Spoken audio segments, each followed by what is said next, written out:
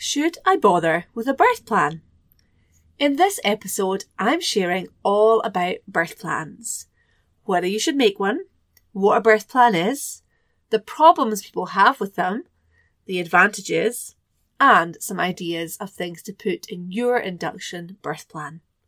So, get as comfy as you can and enjoy.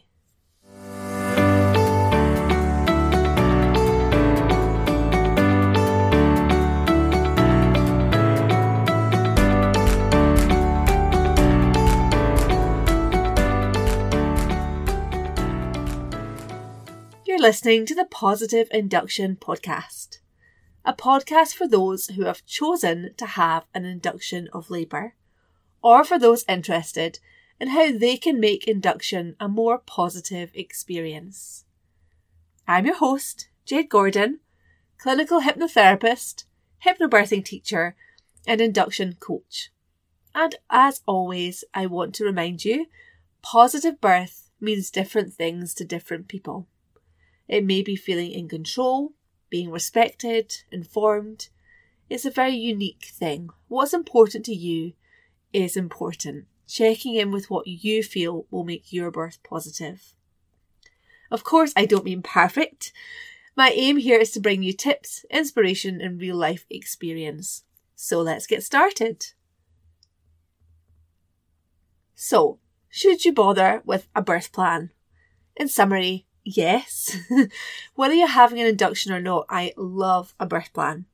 And I want to explain why in this episode, and also to give you some pointers as to how you can make it really useful for you. So first of all, what is a birth plan? So I'm sure you've heard the term before, but birth plans vary massively from person to person and area to area. For example, where I am, in the northeast of Scotland currently, our pregnancy notes are online, and many people fill out a short birth plan in the online version of their notes on their phone, like a few sentences. Other people, of course, create all sorts of longer plans. But when I was first expecting, the first time my midwife and I discussed a birth plan, I think she basically wrote a maximum of 2 sentences. I was like, oh, kind of underwhelmed. Is that it? And of course, you can have those kind of quick kind of headline notes. But today I want to encourage you to make a kind of longer form birth plan. And the advantage is actually, to me, in the creation of the plan rather than the end product itself. I'll get into that more. So of course, you can write a separate birth plan. You can have multiple birth plans. You may also have heard the term birth preferences, which is really the same thing. It's just, for some people, the word plan seems too fixed. I definitely get that, and you can call it whatever you want to call it. The important thing is not what you call it, it's that you create a document that considers the various paths your birth may take. So I generally call it a birth plan, as I said. I like the term birth plan, but I like to think of it as plan A, plan B, plan C, etc. And if you're listening to this, it's likely that you're thinking about or planning an induction. So it is possible to create a plan that considers induction and other scenarios as well. Often people see a plan as the ideal birth scenario, like plan A, basically, which brings us to the problem with birth plans. One of the reasons people will steer you away from a birth plan is to avoid the problems this can cause. When you only create one plan, one ideal scenario plan, and things don't go to plan, you can be left feeling pretty rubbish. I remember even before I was pregnant, a friend telling me, if you ever have kids, the one thing I need you to know is a birth plan is completely pointless. Don't do it. It will make you feel rubbish. It's a waste of time. Just go with the flow, she said. You can't plan something so unpredictable. And yes, birth is unpredictable, as is life. If you were planning a trip somewhere though, and someone pointed out that there's a chance your train would get delayed or a replacement birth service might be put on, you wouldn't just throw the plan out the window, just turn up hoping a train was running at that precise moment, going where you want to go. You're not just going to go with the flow and just get on a random bus and hope for the best. No, you're going to continue with your plan A, But you're also going to research maybe a plan B or plan C. Oh, what if there isn't a train on that day that goes to this place? Oh, here's a bus, or here's a car, or maybe we can move the trip to next weekend when there's no whatever, work on the railway or whatever it is, right? So you look at the likelihood of that delay, whether it actually impacts your journey and so on. You don't just say, oh, well, there's a chance that this is not going to go perfectly to plan. What's the point? Of course not. We look at kind of contingencies and things like that. I do, however, understand where my friend was coming from, and she really meant well. She was trying to protect me. It's quite common when people create this kind of rigid birth plan that they feel disappointed, that they didn't get what they wanted, or even annoyed at the time they spent creating what seems like a useless document. Or, which comes up quite a lot in hypnotherapy sessions, is that people feel like they've failed. And that's actually a lot more common than you probably realise. That feeling of not having done well enough or having failed at the birth that you had planned. Either you failed yourself, or the system failed you, or what you were taught in antenatal classes. Like, you feel like that's failed you because you didn't have this perfect dream birth that you had visualised. And this comes up a lot in my work with people when I'm helping them to process birth trauma, this feeling of failure. And in reality, of course, you absolutely have not failed. The people themselves have not failed. Yes, there can be failure from the system. Yes, some classes, antenatal classes, are very kind of single focused as just your plan A, just a visual, like a very fixed idea of what birth should be. But they themselves have not failed, and there are, of course, many other factors involved in birth trauma, but this theme of failure comes again and again. And so one thing we can do to decrease that is to see to create a more flexible plan. So to bring it back to birth plans, why are birth plans so important to me? Taking time to consider different scenarios and interventions, so not the fixed plan that I'm talking about a minute ago, but a much more open, like looking at different options plan, can actually help you be prepared for changes in plan. We can't have a dress rehearsal for birth, right? We don't get to rehearse it a number of times. We only get to do this one birth once.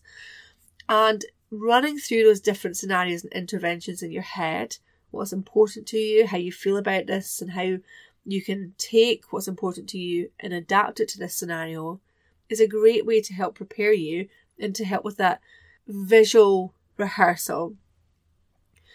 So one of the reasons I'm so passionate about creating a birth plan is because there's a lot more to gain here than just ticking create birth plan off your to-do list.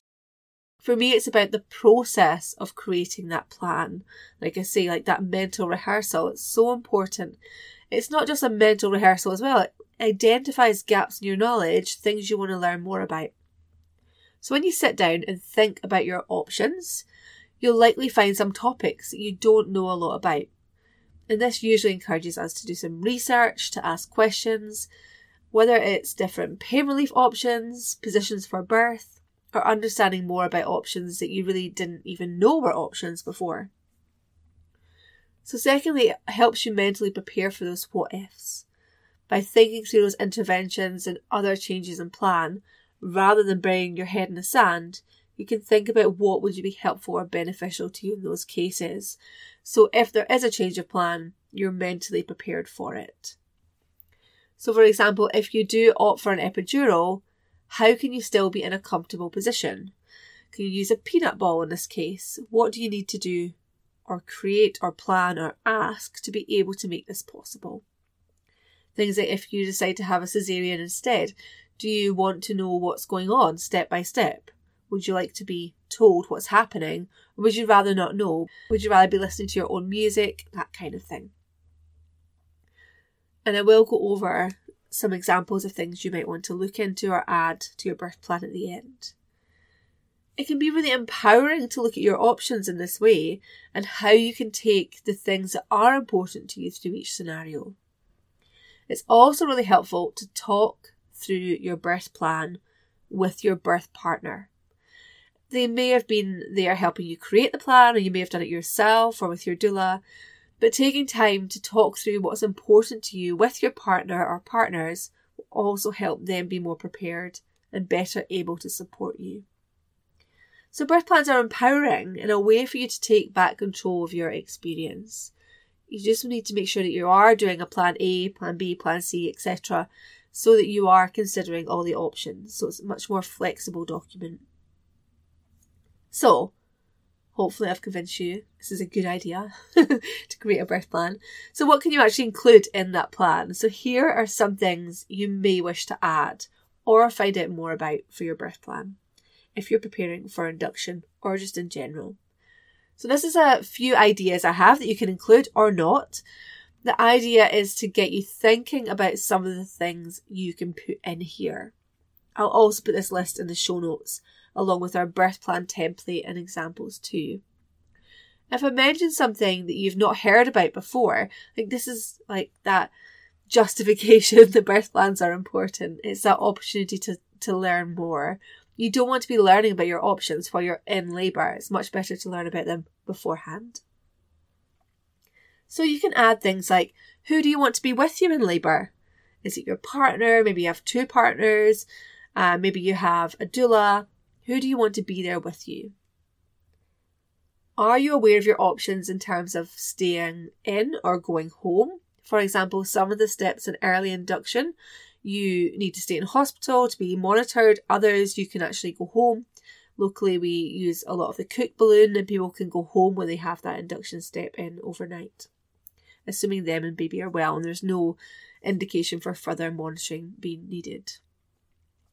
Is there still the opportunity to be in the midwife-led environment? Even a midwife unit if your labour kicks off after the initial steps. So it's finding out what's available to you locally within that induction protocol. Can you still use a pool if you were previously planning to? If a pool is something you want to be part of your birth and it's looking like induction, asking the question like, when can we use the pool? Can you use the pool if you go through the first steps of induction and things keep kind of continuing without the need for synthetic oxytocin drip? Or are you not able to do that? Some places they have the wireless monitoring that you can use in the pool as well. So it's asking these questions so you know beforehand what may be available to you. Adding in things that are important to you. Any history you feel you wish to share here. How can you make your environment more oxytocin friendly? Like boosting your oxytocin, feeling more homely, thinking about those early stages where you might be in a ward with others, and then later in labour, being in potentially a more clinical environment than you'd originally planned, thinking about and noting down how you can do things like that. So the birth plan, like these things like how to make your environment more positive can be useful indications for your birth partner, useful reminders of things your birth partner can do to help make that more homely. It can be the early stages. You can also say what you want at home or what you want before you go in for your induction. Finding time when you are like having that nice homely oxytocin boosting environment, doing something to kind of get you in that mood, feeling calm, feeling like resourceful before you actually go into your induction. I also had things in my birth plan that I wanted my birth partner to do, because when you're in labour or when you're about to go in to have an induction, you don't want your head to be thinking, oh, I've got to do this and I've got to do that and make sure this is done. I had things in my birth plan like remember to feed the cats, set the automatic cat feeder up and things like that, because I wanted to be able to completely surrender and focus on birth. And so I kind of took as much as I can out of my head and put it in my birth plan for myself and for my partner to, to give me peace of mind that he would remember to do those things and I wouldn't need to be the person to remember. So, if you're using hypnobirthing and anything related to that is important to you, you may wish to mention that here. Whether you want to be offered pain relief or if you don't want it mentioned unless you actually ask for it. Your feelings on vaginal examinations. Remember that they should always be done with consent. But you may wish to know about your progress, or you may wish to have limited examinations and not know how dilated you are. It's kind of a personal choice. And you can always change your mind in the moment. But have a think about whether it would be motivating for you to know, or whether you would much rather be kind of in the zone and not kind of thinking about the numbers. Whether you want support in the pushing phase with encouragement, or you'd rather be like having this as a nice quiet time where you can focus on your body and baby. Considering as well that it may depend on whether you have an epidural as well, whether you need that kind of support to tell when you're having those surges or contractions. So your feelings on assisted birth, the use of ventouse or forceps, thinking about what is important to you in this scenario. Then the time after baby's born, so optimal cord clamping, discovering baby's sex yourself, vitamin K for baby, whether you want to have that or not, whether you're choosing injection or drops. These kind of decision-making steps are the ones that we need to make sure we're doing when we have time to research and make choices. Not necessarily discovering baby's sex, that's you can decide at any point. But in terms of like the vitamin K or anything similar to that where there is research and a personal choice needed. So birthing the placenta, what you wish to do with the placenta, if anything, you can put these in your birth plan. You may also want to add things like your plans for feeding baby. I also very much recommend that you write your thoughts on caesarean birth and what would be important to you in this scenario. I think it's so important to consider like the different options we have available to us, because then in the moment, if that becomes part of our plan, as I say, we're empowered, we're prepared mentally, and we can kind of go through this process of visualizing this positive version of a new birth, a different birth than we'd originally planned. And then in the moment, you can kind of switch into that mindset. So things like, if you opt for a planned caesarean as well, it's really worth having a conversation with your midwife or your doctor about what's available locally in terms of your choices. If you're having a caesarean generally, things like if you want music to be played, if you want to know step by step what's happening, and things like that, having a think about what's important to you in this case. So that's just some ideas. There's no right and wrong of what you put in your plan. I think it's really just important to think about your preferences, what's important to you, and how you can draw that through the different parts of your birth, through the different paths that your birth may take.